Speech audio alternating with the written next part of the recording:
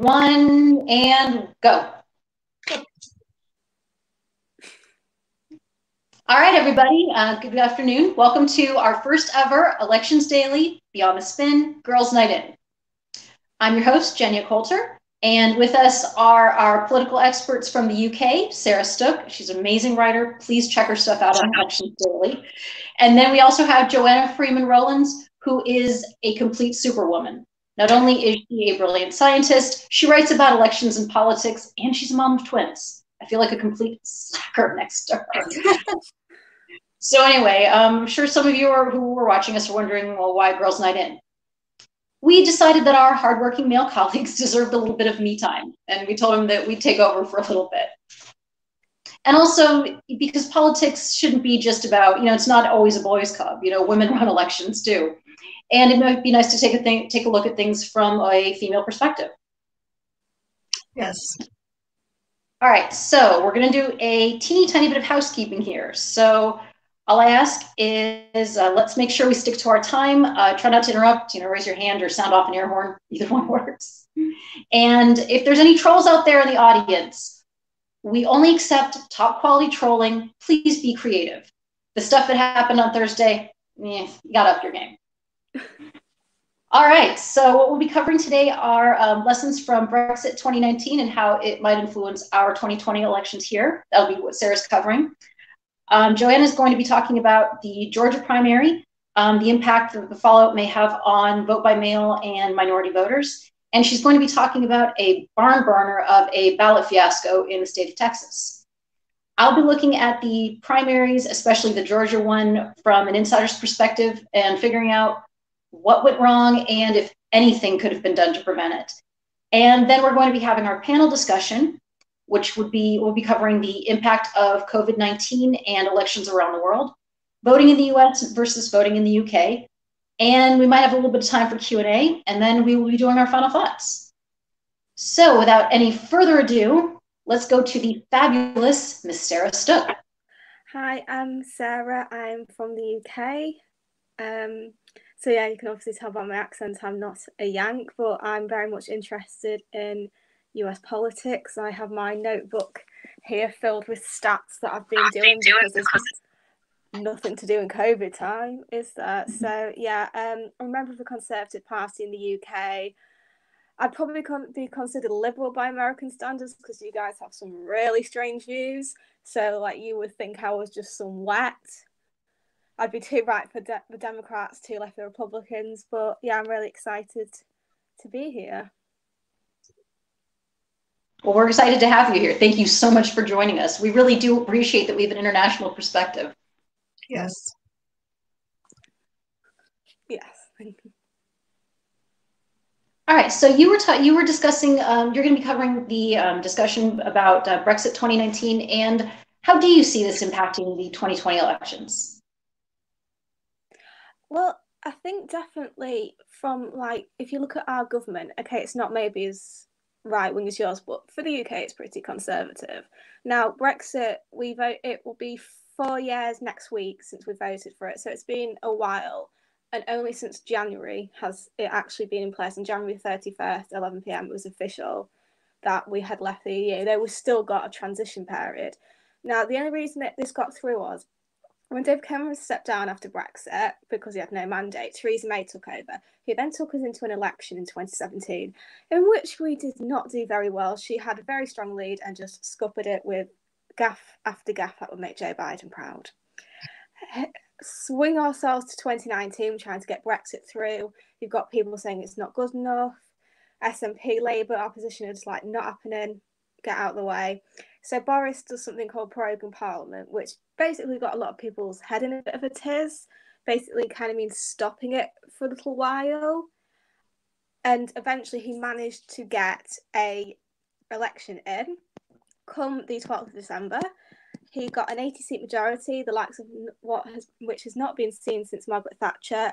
Labour lost there's a so-called red wall. So similarly to how maybe you have the Bible Belt that will be traditionally Republican, we have a red wall sort of going through the middle of England where it's very much working class Labour voters. Now, this red wall was shattered. The Tories took seats they had never taken before, including my home seat of Grimsby, which has been Labour since way before I was born, for many years, and finally became blue. And he won this on the back of Brexit. To be fair, so many people on the left are also Brexiteers and are just tired of Labour just digging their feet in, and everyone got very tired of it. However, I think it's going to be more difficult for Trump because he doesn't really have a Brexit. If he had an issue, he could really push that both sides of the voters would agree on. But he can't. If you look at what's happening in Minneapolis and across with Black Lives Matter and this war zone thing in Seattle, I don't really know what that's all about. How no one is going to agree for him. People who already want to defund the police or take a demilitarized approach are already probably going to vote Democrat. And if they don't vote Democrat, they'll vote Green or somebody else. People who want safety will already probably vote for Republicans, law and order. So for Trump, it's going to be more difficult. I do have him down as winning, but only by a very small margin. I still think he might not necessarily get the popular vote, but you never know. So yeah, it'll be interesting to see if Trump can follow Boris Johnson, and he has more to lose because in the UK we don't have term limits, and your elections are set in stone every 4 years, every November. We've had elections 2010, 2015, 2017, 2019. So it's much more easy to move around. Yeah, because we had a fixed term Parliament Act, which would have it every 5 years, but then they decided to overturn it last year. It was never really official anyway. So yeah, it'll be interesting, and if it will affect our special relationship, because Boris and Trump seem to get on pretty well, and if we had Jeremy Corbyn, the former Labour leader, maybe a Bernie kind of guy. So I don't think him and Trump would get on super well. But yeah, I think it'll be really interesting to see how it all goes down, because as a Brit, I may not know the ins and outs of it, especially state by state, because your voting system is so different. I mean, you don't even have a monarchy, which I think is really offensive. And yeah. Sarah, I've got a question for you. The EU, are they supportive of Brexit, or do they think this is an absolutely ridiculous decision? They were. If you think Trump was a shark winning in 2016, you went to nothing when it came to Brexit. You had people who thought Trump would win. Barely anyone thought Brexit would win. Even the top people like Nigel Farage, who I think is doing quite a lot in the States in terms of doing tours and such, obviously not at the moment, they didn't think we'd win. And it was a higher turnout than general elections. General elections usually sit about 60%, this was about 72%. And people were just surprised. It was a huge shock. And the EU have sort of dug their heels in, and they just don't want us to leave, because if we leave and we're successful, that sets a precedent to countries like Hungary and Austria, who are very much Eurosceptic for reasons such as getting the bulk of migration, being poorer, etc., etc. So the EU is not desperately pleased. I suppose we've always been the problem child of the EU. Is that the best thing to say it? I mean, and Charles de Gaulle didn't even want to let us in the 60s, and then we finally got in just before Thatcher's time, and she was pro-EU at the beginning, then she realised it wasn't a common market anymore, and she was like, yeah, this isn't happening, guys. Do you have any questions for Sarah Joanna? No, but I see we have a question that has come in from a viewer. How much do y'all think the shy Tory factor will affect 2020? I like that question. That's a really good question, because I think I'm going to judge it by Twitter. I know Twitter's not real, but when you look at Twitter, when it's majority maybe younger liberal people, being Republican is like the biggest sin of all time. They think they're pure evil, especially when associated with Trump, which is kind of crazy because Trump's not even always been a Republican. But in the UK, yeah, the shy Tory, they happened in 2015. So for our viewers who don't know, from 2010 to 2015, we had a coalition government. The first time that's happened since the war, where Conservatives had the most votes, but not a majority, so joined with the Liberal Democrats, who are a centre-left, very much pro-EU party. In 2015, the Tories managed to get a majority, which nobody expected, because they believed in the shy Tory factor. Maybe under my generation, I'm 22, so I'm one of the younger voters. My generation, especially at university, was so Labour, or anyone who wasn't Tory. If you were a Tory, you were basically the scum of the earth. So yeah, I think the shy Tory vote worked here. Shy Republican vote, I think so. Obviously, I don't know as much about voter demographics, but I looked at how the Rust Belt and working class whites really went for Trump in 2016, and they might do it again. People might think, okay, the guy's a bit weird, but I'd rather vote for him than Biden. That's a very important, really good answer, Sarah. Yeah, and that question was from Tad, by the way. Tad is one of the friends of Election Twitter and Elections Daily. So thanks, Tad, for that question. Great answer, Sarah. Thank you. All right, Sarah. Actually, I've got a question about UK voting again. Now, do you have to? How would one go about registering to vote in the UK, or do they have voter registration like we have in the US? When you're, I think it's either 16 or 17, I think it might be 17 because the voting age here is 18, you get a letter telling you about it.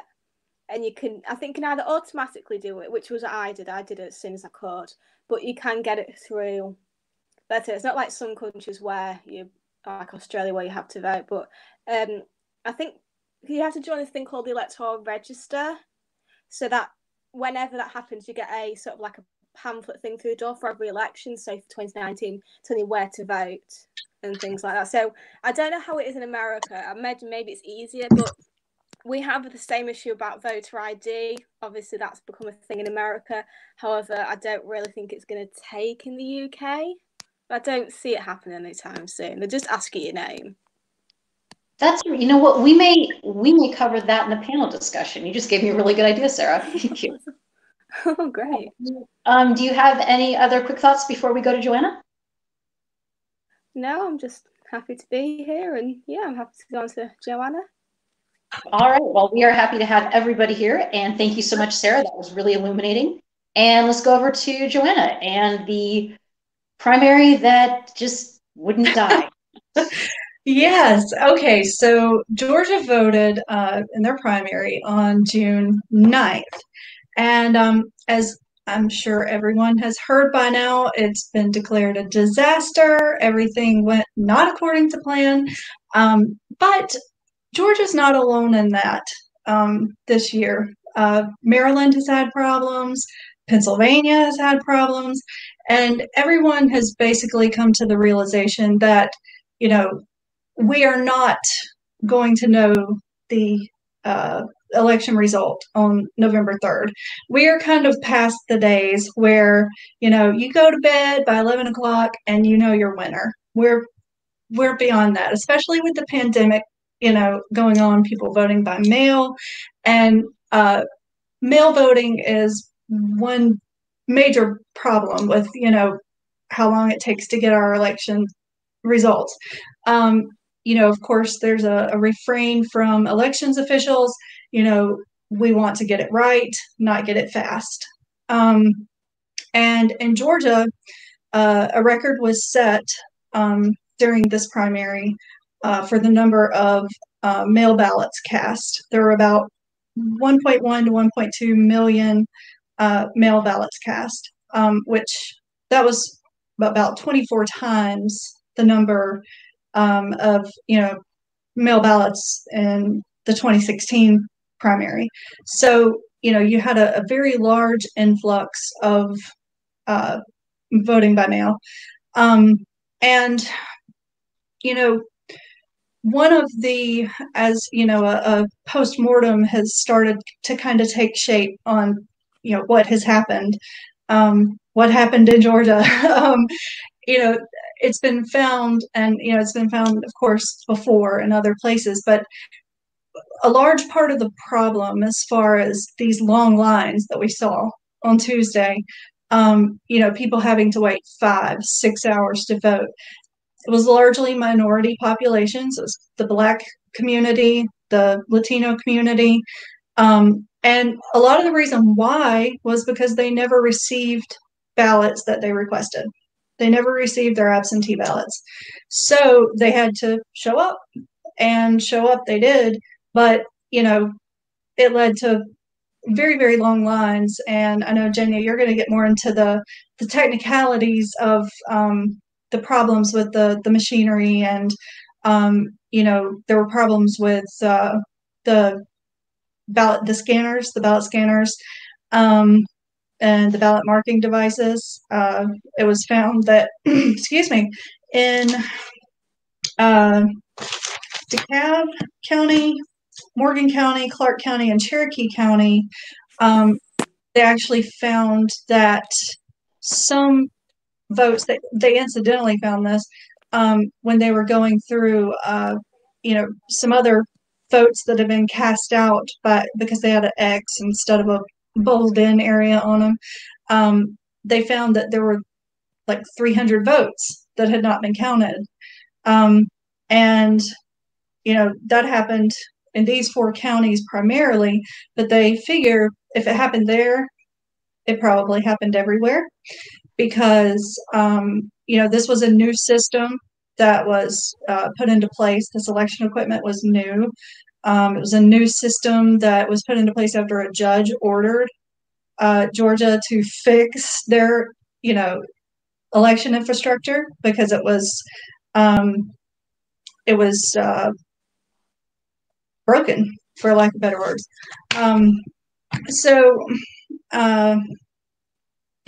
It was outdated and untrustworthy. So they were ordered to replace their entire election infrastructure.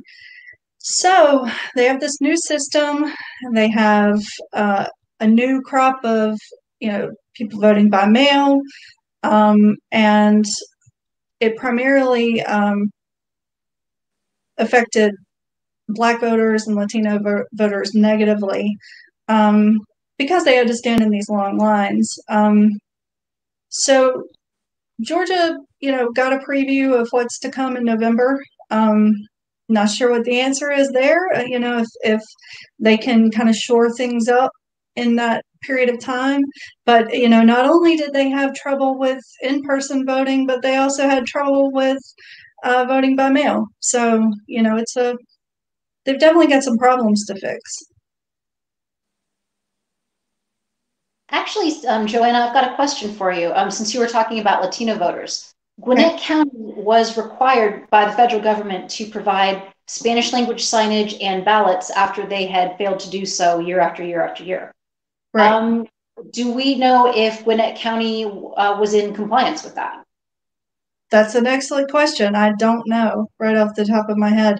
But that definitely is something to think about, because I'm from southeast Georgia, and we had a large Hispanic population when I lived there, and I've been here since 2011. So, and I mean, I even remember when I was a child that the Hispanic population was fairly large. A lot of it was migrant, but I'm sure since there's a more permanent Hispanic population there. So that's definitely something to check on, because I'm not sure.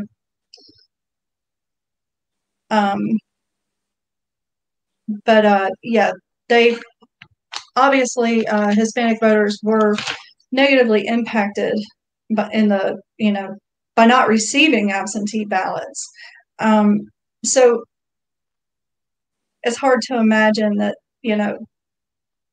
something as specific as, a foreign language ballot would have made it to the appropriate people. If there was trouble even with requesting just a regular ballot and not getting it, it seems like they probably would have had problems there too, but we'll have to check on it and make sure. That's definitely worth something looking into. Now, I used to live in Cobb County. Okay. And let me tell you, voting in Georgia, I'd rather vote in Florida any day. Really? Yeah. And actually, let's get to the. You were talking about the fiasco that's about to spill over in Texas, which is an extremely interesting story. Yes, it is. Texas has had quite a year. they had their primary on March 3rd. So it was really kind of before, coronavirus went boom, at least over there. It was before everything really started to, gear up, and people were really, going, oh, maybe we don't want to get out there and stand in line to vote and things like that. So anyway, at the crux of all of this is Texas's election code and what it defines as a disability. And it says, verbatim, a qualified voter is eligible for early voting by mail if the voter has a sickness or physical condition that prevents the voter from appearing on election day without likelihood of needing personal assistance or of injuring the voter's health. So that's what Texas's election code defines as a disability. Well, that's really where that's what this whole thing hangs on. You've got the Democratic Party, you've got the ACLU, you have Texas Civil Rights Project. They're all saying, look, COVID would fall under the standard of a disability because showing up to the polls, everyone has the ability to get coronavirus. So, showing up at the polls would, have the potential to adversely impact a voter's health. So, according to that side, at least, coronavirus, COVID-19 qualifies as a disability. So Attorney General Ken Paxton has been filing and appearing on behalf of the state. Well, he has been arguing that a disability, according to the election code, is not an either or. Either the person has a pre-existing condition or it would adversely impact their health. He's saying it's a and.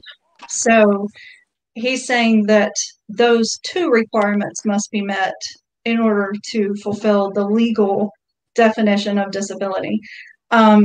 So he was, the state of Texas Attorney General Paxton were overruled in Travis County. I guess I wrote about it, I should know.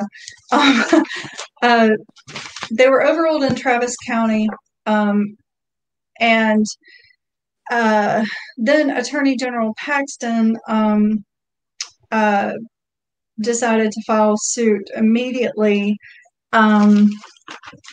in district court, I believe it was. But yes, it was district court. And anyway, he took that suit to district court on April 17th, and the court agreed that the state's definition of a disability, also the election code definition of a disability, was the disability and potential for illness, not an either or, one or the other situation. So during that time when District Attorney Paxton was taking the case from district court, or from county to district court, he warned that people who had already voted by mail could be subject to prosecution if they were not, I think there's 4 standards that you have to meet in order to vote by mail in Texas, or, 1 of 4. So people who did not have a disability were voting, who were under 65 years of age. And that was another part of it. Could people who are under 65 vote by mail, even if they didn't have a disability, or even if doing so didn't put their health, like say, if you're immunosuppressed or something like that, even if it didn't put their health at immediate risk from anything other than COVID-19, could they? I see we have another note here. I'll read it in just a second. Thank you, though. It says you could request one, but it wasn't sent. Sorry, we have a phone ringing here. But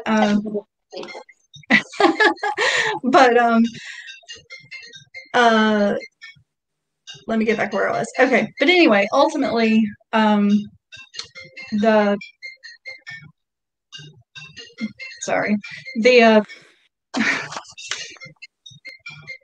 federal lawsuit that was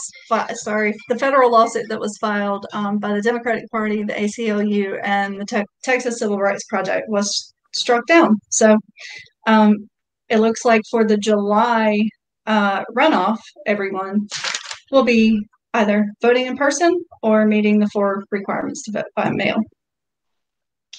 Oh, okay. I'm sorry. Here it says you could request one, but it wasn't sent for Georgia, the Spanish ballot. So the Spanish ballot, you could request it, but it was not sent. Thank you so much. Thank you. I appreciate that. Yes. Yeah. Texas, the thing about Texas and Georgia is they are basically, it's like the more counties you have, the more problems you get. Yes. Yep. It seems like it, because Georgia is 159. I don't know. What's Texas? Do you know? 254. 254? Something like that, yeah. Whoa. Okay. Yeah. So 159, 254. I guess you get a lot of jurisdictions trying to kind of, do their own thing, maybe have their own priorities, and maybe training is not the same throughout. Maybe some places try harder than others. Not sure. But yeah, it depends on home rule, I think, which Georgia counties don't have. They're like a little fiefdom, basically. Right. And so we'll definitely be watching to see what happens with Texas as far as because this has the potential to open up to a lot of future lawsuits as well. Yes, definitely. And that was really interesting. I mean, voting by mail in Texas is an area fraught with peril. Of course, so is registration. And both Georgia and Texas have something in common, is that they make voting a lot more complicated than it necessarily needs to be. Yes. Yeah, our commenter here says you could solve that in Georgia and in Texas too. Too many counties. Florida and California have a good amount. 65 and 67. Or no, 54 and 65 and 67. Yeah. So that's now we have a conversation going, but I'll leave that there. And but yeah, it's definitely a really interesting situation on both fronts. And from an election official's perspective, the last thing you want is for an election to be dramatic or interesting. If it's dramatic and interesting, something went wrong. And we're going to move on to, so what did exactly happen in the Georgia primary?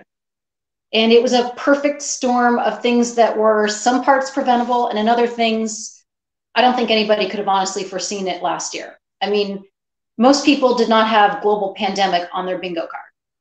And the reason I know this is I wound up reading 28 election emergency disaster preparedness manuals. Thank you to everybody who sent them to me. I love you. Not one of them brought up the possibility of a global pandemic. Also, none of them brought up the potential for civil unrest or mass scale protesting that might have had an effect on voter turnout and how voting supplies get delivered to the polling places. So those are two things when the EAC rewrites their manual for disasters, definitely bring those two in, because there's things that we could have been doing, but we didn't know that that was going to be the case. And then there's other things where, in Georgia's case specifically, they should have known better, and it's going to require a complete overhaul. Now, on the plus side, Georgia did have no excuse absentee voting. However, in Fulton County in particular, there were serious problems with processing all of the ballot requests. Unfortunately, Fulton County, one of their main registration people passed away from COVID-19, God rest her soul. And so that office was dealing with the shock of losing one of their most valued workers. And I'm pretty sure between that and everybody worrying about getting COVID, office morale, probably not that high. But at the same time, you know, it's the show, the election's the thing. And they really did need to get those ballot requests out. Because if you don't get your ballot, guess what? You have to go vote in person. And so in Fulton County in particular, everybody had to go vote in person. Now, what's interesting is not every county had this problem. DeKalb County, their absentee ballots seem to have been coming in, getting sent out and coming in just fine, although I do wish they would make up their mind how many ballot requests they had and how many ballots were actually sent out, because it's really messing with my math. Cobb County didn't really have many problems with vote by mail. And one of the things I'm very proud of is Bibb County had an 84% ballot return rate. Wow. For a mid-sized rural county in Georgia, that's really good. Yeah. And so I will give a huge round of applause to Bibb County. You did really well on your vote by mail. Now, vote by mail is one of those things, it's an integral part of elections, because for overseas or military voters, they have to vote by mail. They don't have that many options. So if that part was good and they had no excuse absentee voting and a relatively high, like 40% VBM turnout, those election departments were probably ready. The ones that are just now emphasizing vote by mail, it's going to be an uphill battle, because you don't know how good your bones are until you actually put some stress on them. And with VBM, it's all about how can you get these ballots printed, processed, shipped out, and tracked, and can you do it in time? There's only a finite number of companies that can print ballots, and it's basically 10,000 election jurisdictions competing for maybe 10 to 12 ballot printers. You can imagine that makes things kind of hectic about a month and a half before an election. Now, Stacey Abrams mentioned that when she was trying to return her vote by mail ballot, her return envelope was accidentally sealed shut. Never heard of that happening before, but you know, I'll just put it in my collection of everything that can go wrong with vote by mail that will. Now, peel and stick might not be a bad investment for election jurisdictions that are in really humid counties like Florida or Georgia, but it will drive up the printing costs, because the envelopes are the most expensive and complicated part of printing out vote by mail ballots. And for the in-person voting, oh boy, I feel bad for those poll workers. They did not get that much hands-on training, with the exception of the counties that, I think Gwinnett was one of them, that were pilot testing in 2019. So they didn't have an excuse. They actually got a chance to work with the equipment. Most of the poll workers on election day didn't get much training at all because of the COVID pandemic and them having to move out the primary for 3 months. And you really do need, for election equipment, you do need some hands-on training. I mean, if I threw an aardvark at you, you'd be like, what am I going to do with this aardvark? Because you've probably never really dealt with an aardvark in person. The same thing happens with ballot marking devices that are a brand new system, because they're used to the old machines. The new machines are kind of like, okay, these have a lot of moving parts. Where does everything go and what does it get plugged into? And the vendor, they had these personal ballot cards that you had to put into the ballot marking device to activate it.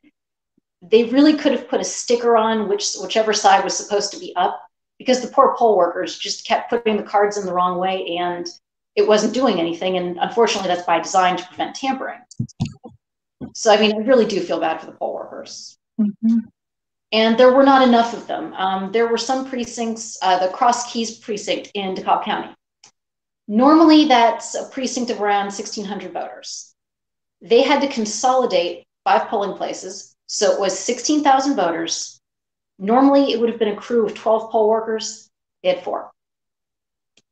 4 for a projected 16,000. And they only had, I think they had 8 ballot marking devices, 3 of which were out of commission, and their electronic poll books were having trouble booting up. And electronic poll books are a really fickle thing. I teach people how to set them up, operate them, and shut them down. There are certain steps that have to be followed, and you have to follow these things in order. Otherwise, they won't work. And since there wasn't much hands-on training and the poll worker manual really didn't explain that you have to do these steps in order, I'm not surprised that there were so many problems with a lot of the equipment.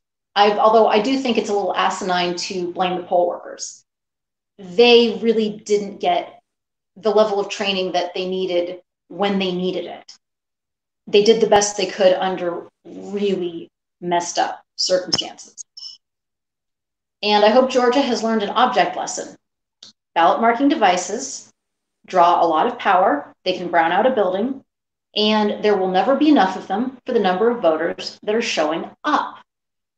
I mean, you will only be able to have a finite number of people voting per time. If you have paper ballots, you could have 35 voters voting at the same time. And your election work, most of the election workers will just be getting people checked in, presenting their ID, and then giving them a ballot and saying, fill out the oval, go to one of the booths over there. But in Georgia, you have to go check in, and then what you need to do is, after you present your ID and they check you in, you have to go over to the ballot marking device. They have to insert some sort of card to get it to activate. You have to make your selections on the touch screen. And then, and by the way, the ballots, these were huge ballots by Georgia standards. They had at least 40 contests in some of the counties. Mm-hmm. And that's going to take a while to put in everything on the touch screen. Then you have to make sure your selections are correct. Then you can hit print, and you're still not done. After that the ballot with the little QR code comes out, you have to go over to the optical scanner, put that ballot in, then you get your I voted sticker, and you can leave. There's really, paper ballots are a much more streamlined process than the ballot marking devices. And of course, like any machine, sometimes it goes on the fritz. These specific devices had a 19-volt input voltage, and some of the older buildings that were polling places, guess what? They can't handle it. It draws a lot of power, and they had machines start flickering there too. Line management is a key thing when you're a poll worker. If you can't keep the line moving, you probably shouldn't be a poll worker. And a lot of those poor folks were in line for hours on end. And that was, part of it was because there was an emergency paper ballot rule. I don't think it was clearly explained to anybody, because those voters should have been entitled to vote an emergency paper ballot, have it get put in an envelope, and then it gets adjudicated manually. That was not happening on election day, especially in the larger counties. And they didn't give anybody enough backup ballots to start with. You have 16,000 people in this mega precinct and only 20 emergency ballots. Yeah. Even I get 25. That was just like, oh my God, really? You know, and it's like the voters suffered, the poll workers definitely suffered, and the county and the Secretary of State's office are in a gigantic blame game. And it's like, cheer up, folks. Plenty of blame to go around. This was not only a systemic failure, this was a logistical failure. And the voters paid the price for it. And Georgia really does need to, I think it would be wise to reevaluate some things. And also, I really wish they had, it's like the vendor, to their credit, they deployed techs all over Georgia. But the thing is, there's only 175 techs in 159 counties. You tell me why there was a little bit of a bottleneck with the equipment issues. Yeah. And to be fair, not every place had them. Yeah, I mean, obviously Fulton, DeKalb, Gwinnett had some of the worst problems. Strangely enough, Clayton County, which is a majority Black county, didn't report that many problems, and the waits were perfectly reasonable. And the poll workers were able to get most of their training done in time. So I salute you, Clayton County. You did pretty well. Cobb County didn't really have too many problems. Lowndes County did really well. And so did Forsyth. And even Bibb, they had a couple of minor glitches in the morning, but everything was smoothed out by about 10 a.m. Now, the impact of the protests, you have to deliver your election supplies, except for maybe, well, in my case, paper ballots, but this isn't in this case. Election supplies get delivered to the polling place generally the night before the election. with the areas that had a lot of protests, such as Fulton, they were worried, I think, about the security of both the polling places and the equipment, because if anything happens to that equipment, it's critical infrastructure. You got to keep an eye on it. So they wound up doing these deliveries at the very last possible minute, and there were precincts that were open for an hour before they even got supplies. That's not a great way to foster trust with your voters. Gwinnett County had a really interesting excuse. They said that the new machines didn't stack like the old ones, so they couldn't get them in the truck the same way.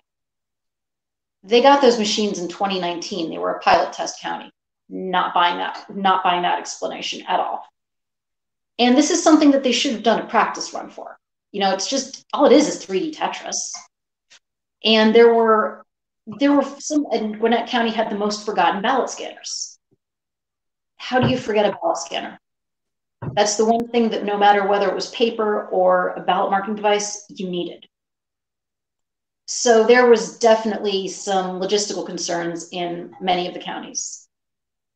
And the thing is, Georgia got extra time to prepare. Anybody who had their primary in early March didn't get that time, and there weren't all that many problems, at least compared to Georgia. Georgia got an extra 3 months. So can they justify that? You know, were they preparing with that 3 extra months they were given, or were they just hoping nobody would come vote, or multiple ballot fairy would get everybody a ballot?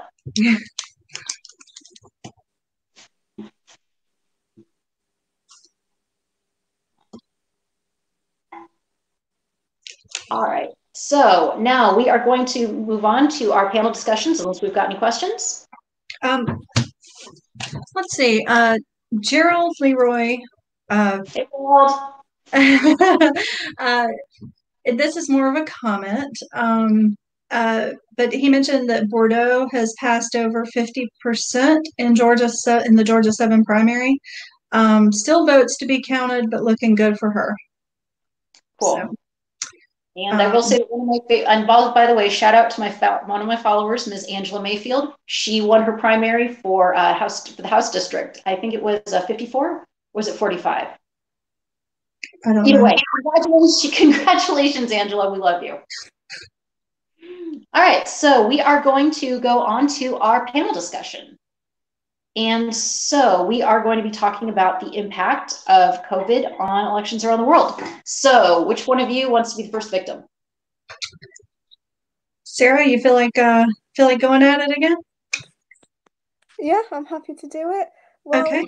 Our elections are postponed until next year. So unlike you guys who are, like I said, set in stone, not even a civil war could stop you guys, which I have to say is, having just listened to a Civil War podcast, I'm impressed, to be quite honest. As done until next year, so we have council elections. I'm not really sure what the equivalent is in the US, but basically represents your local area, so it's like your bins or your trash or your potholes. And then a few mayoral elections. So the Mayor of London, who has not got a big fan base around the country. You either love him or you hate him. I'm not in an area that has an elected mayor. It's purely ceremonial. So, yeah, that's all been delayed by a year, which isn't ideal, but the councils are pretty set in stone, and yeah, it's not that much. It would be more of an issue if it was like a general election, but it's mainly fine. I think Brits are sort of more okay with staying indoors. As I've seen, Americans don't really like being told what to do, but in the UK we just sort of put our hands up and we've got no real choice. But so I think, yeah, people are more okay with staying indoors. Personally, I wouldn't have minded voting because I think, well, I mean, the younger generation, but you never know who's got it. So I think it was definitely the right thing to do. But yeah, so I think we're delayed by another year. But like I said, we've got protests and Brexit and all that to sort out. So it gives us a little extra time to work out what on earth's going on. Yeah. What have you noticed, Joanna, in your area about how people feel about voting? As far as, you know, are they worried about contracting COVID while voting or no? Um, well, I live on the western, the mountainous side of Virginia. Um, so I think attitudes over here may be a little bit different in, the harder hit areas up like around, DC and, the Eastern Shore.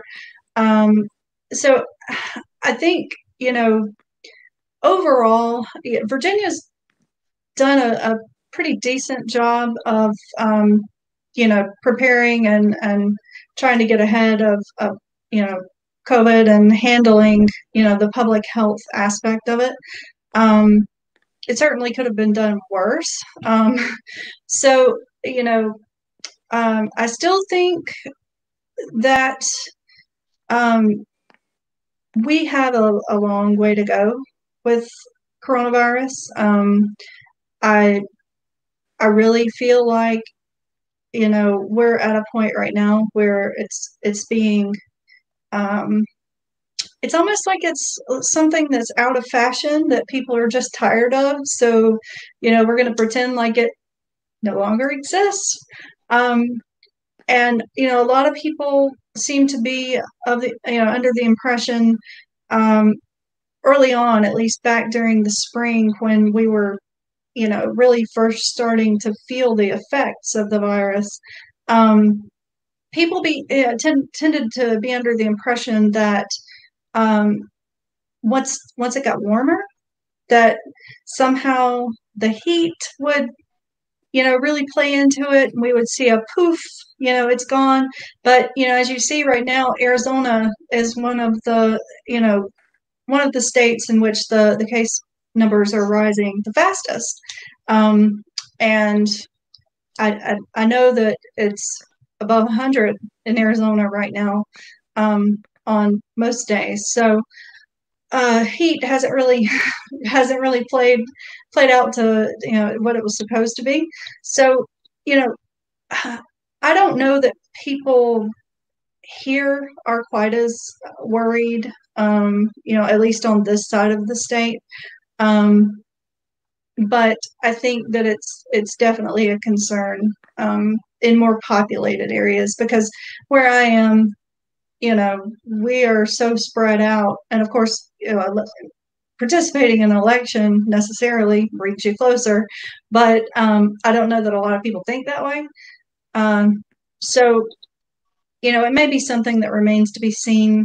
As people who aren't quite as politically in tune and as driven to think about it and discuss it.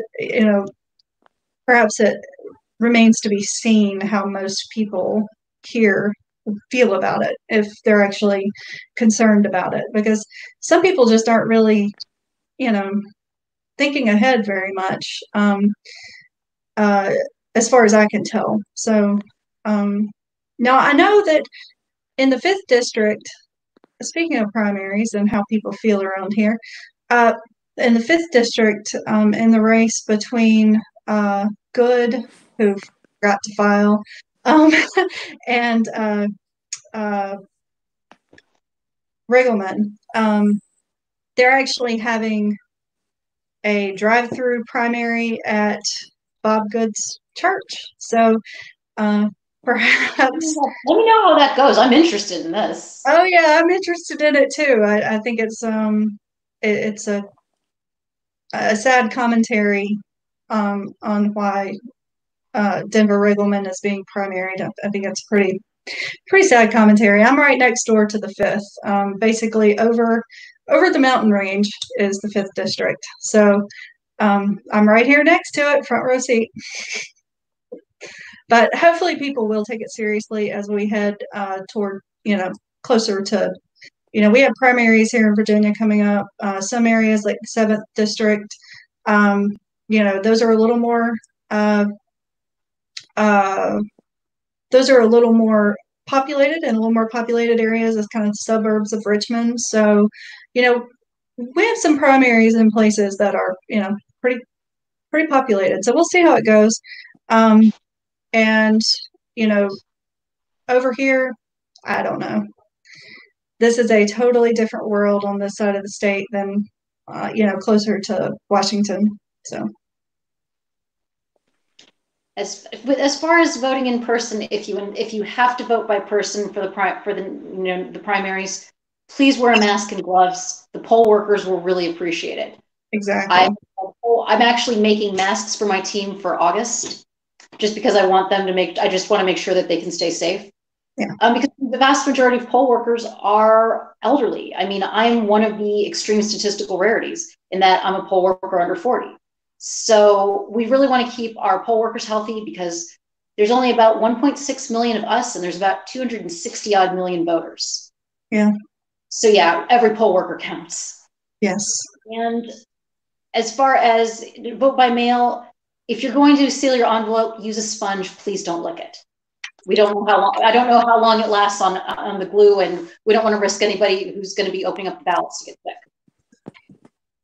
All right, so we are closing in on our final part. And so, do we have any questions or final thoughts here?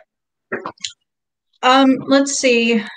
Tad, I believe that is, says that the conventional wisdom is that Good, over in the 5th District of Virginia, has a big but not insurmountable advantage. And I'm not sure where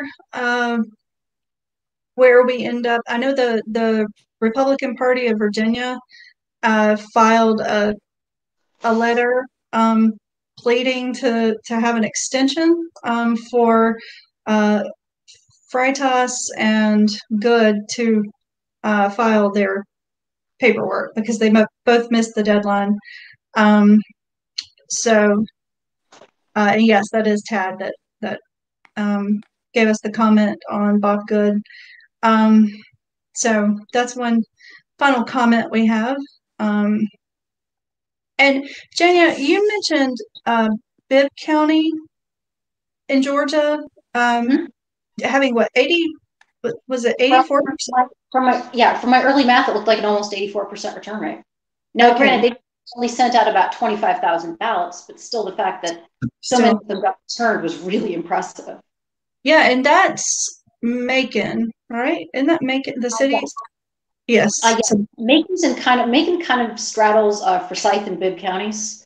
Okay. And by the way, Forsyth had an absolutely fantastic election for the most part. And but you know what? They're an election department that gives a damn about their voters. Right. I've read the county election board meeting notes. They gave me faith in government and public service again. They really did. That's good. That's really good. I have a question. Well, I have a question for Sarah, if that's okay. Sarah, how is Donald Trump, President Trump's, how is he viewed in the UK overall? A lot of scum. People really don't like him. You've got your odd few, but I think most of the UK think he's a little bat crazy. Yeah. Yeah, he's not because like I said, the politics is so different here. So you've got like the Republican Party who want, like, say, I don't know, like abortion 6 weeks. That would never in a million years fly here. Right. Ever. Your politics is so much more skewed. So when he talks about immigration with the wall, the ban on Muslim majority countries, people are just like, that's racist. Yeah. So he's not a big fan. I think the sort of closest version is Nigel Farage, and he's never really had that much electoral success. If you don't, it's done well in the EU elections, but he's tried 7 times for a parliamentary seat and he's never won. Yeah. So, but your guys' election sounds so much more complicated. Like, it is. All the stuff you have to do. All I have to do is I get a thing through the door, which I don't even have to take with me, pop to the polling station, say my name, get a ballot, cross a paper, bam. Yeah. Your guys are just so complicated. I feel sorry for you guys. So if you love in American politics, your voting system is just astoundingly. You know what, though? We do. They say that the average voter in Los Angeles County will vote on more contests in one election than the average UK voter will vote on in their entire lifetime. Wow. Yes, elections are. I don't think we vote for that much. Because like you had like you have like Proposition, because wasn't the Proposition 8 about same-sex marriage? There's, that a thing? yes, it was. There's propositions for everything because of citizen-backed ballot initiatives. And then there's all those weird little local races. And then, of course, the California, the Assembly and the state Senate. And I mean, California really has a lot of contests. And I do not miss those horrible Inca vote ballots where it was like, we had a governor's race that actually had 131 candidates that we had to slog through. 131. Yeah. Anybody who's a huge proponent of ranked choice voting, I always smile and I say, okay, let's RCV, rank all 131 candidates in the California gubernatorial election. If you can do that, then yes, we are ready to move to an all ranked choice voting election. We vote for about 4 things, and it's usually not all at once. It's usually across different years. So voting for, I suppose you guys are quite a lot bigger than us, population and size. Well, all of our jurisdictions are separate. There's about 10,000 separate jurisdictions, and with the exception of Georgia and Colorado, the counties basically have a considerable amount of control over how their elections are run. The Secretary of State sets the basic rules, and then the counties can devise their own and pick their own equipment. Georgia, unfortunately, is not one of those states, though. Georgia, the state, actually got to select every county's equipment. And I think had the counties been given more autonomy, maybe the counties would have made different choices or moved to paper ballots, which would have saved them a lot of headache. I think Athens-Clarke County got in a little bit of trouble because they switched to paper ballots, and the courts didn't like that. I think Athens-Clarke County deserves a round of applause for trying to stand up for themselves. Yeah. And Jenya, you mentioned how do people feel about voting in Virginia. Another thing, all this talking about voting in Georgia, because I voted in Georgia for a long time, and now I vote here in Virginia.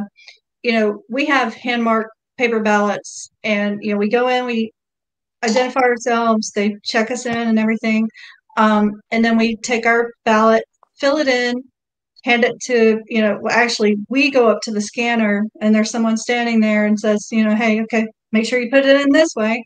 And we put it in and zip, that's it, it's gone. And we leave. So, it's been such a different experience voting here than what it was in Georgia. It was wild there. You got the card and you're like, I don't know. It was so strange how, voting there was. So yeah, I just thought I'd add that in since you asked how people felt, at least about COVID. I'm not absolutely sure. But I have a feeling that varies a lot. The fears, and some people it's a hoax and other people are going, no, it's not. And it, I'm definitely of the belief that it is not. And a virus doesn't care if you get sick of it. It's going to stick around until it's eradicated or you develop immunity to it. So, at least as far as procedure, things are much easier here. All right, so we've got 1 minute left. And do we have any final thoughts? Yeah, you guys' elections and I also think the way you choose your president is strange, because here it's only the party members that can vote. So when we had one last year when Theresa May left, I got a little ballot through the door with the 2 final options, so the MPs voted through it first. I didn't like either of them, so I just wrote in Nikki Haley and Jeb Bush. But yeah, I find your sort of, because a friend messaged me about it because it had an essay about it, and I was thinking actually, yeah, it is a very bizarre system. I suppose that America might be very unique in that regard in terms of how they do elections. Well, I suppose every country is quite unique. We're weird. Yeah, we are. And I don't understand why we haven't gone, as large of a country as what we are, I don't understand why we've not made some effort. Well, I think I know why, but I don't understand why we haven't made some effort to go to an online based system. Because secure it reasonably well enough. There's too much potential for mischief. Really? We might be able to do it someday, but we're just not there yet. Not there. Yeah. No. Makes sense. You guys should have just kept us as your overall rule is instead of throwing a paddy and throwing tea in the Boston Harbour. Should have kept us. The Queen, she don't do all this mischief. She just sits there and what is cool. But yeah, you guys should have kept us. I'm sure there's still a few of us who would fight for Queen and country if they asked us to invade you for whatever reason, even though your military is like so much bigger than ours. Yeah. All right. Well, all right, everybody. It looks like we're wrapping up because I promised we wouldn't take more than an hour. Sarah, thank you so much for joining us, giving your international perspective. Please come back to the Labcast. We love you. Joanna, thank you so much for thinking my hairbrand idea actually had some merit and handling the tech support. You are awesome. This was a great time. And by the way, thank you, audience, for tuning in and not trolling us. We really appreciate it. Also, if you like us, please let @ElectionsDaily know so we can do some more of these in the future. Yes. And with that, we had a great time on the Girls' Night In. Thanks everybody for watching, and hopefully we'll get to see you another time. Thanks so much. Bye-bye. Bye. Vote safely.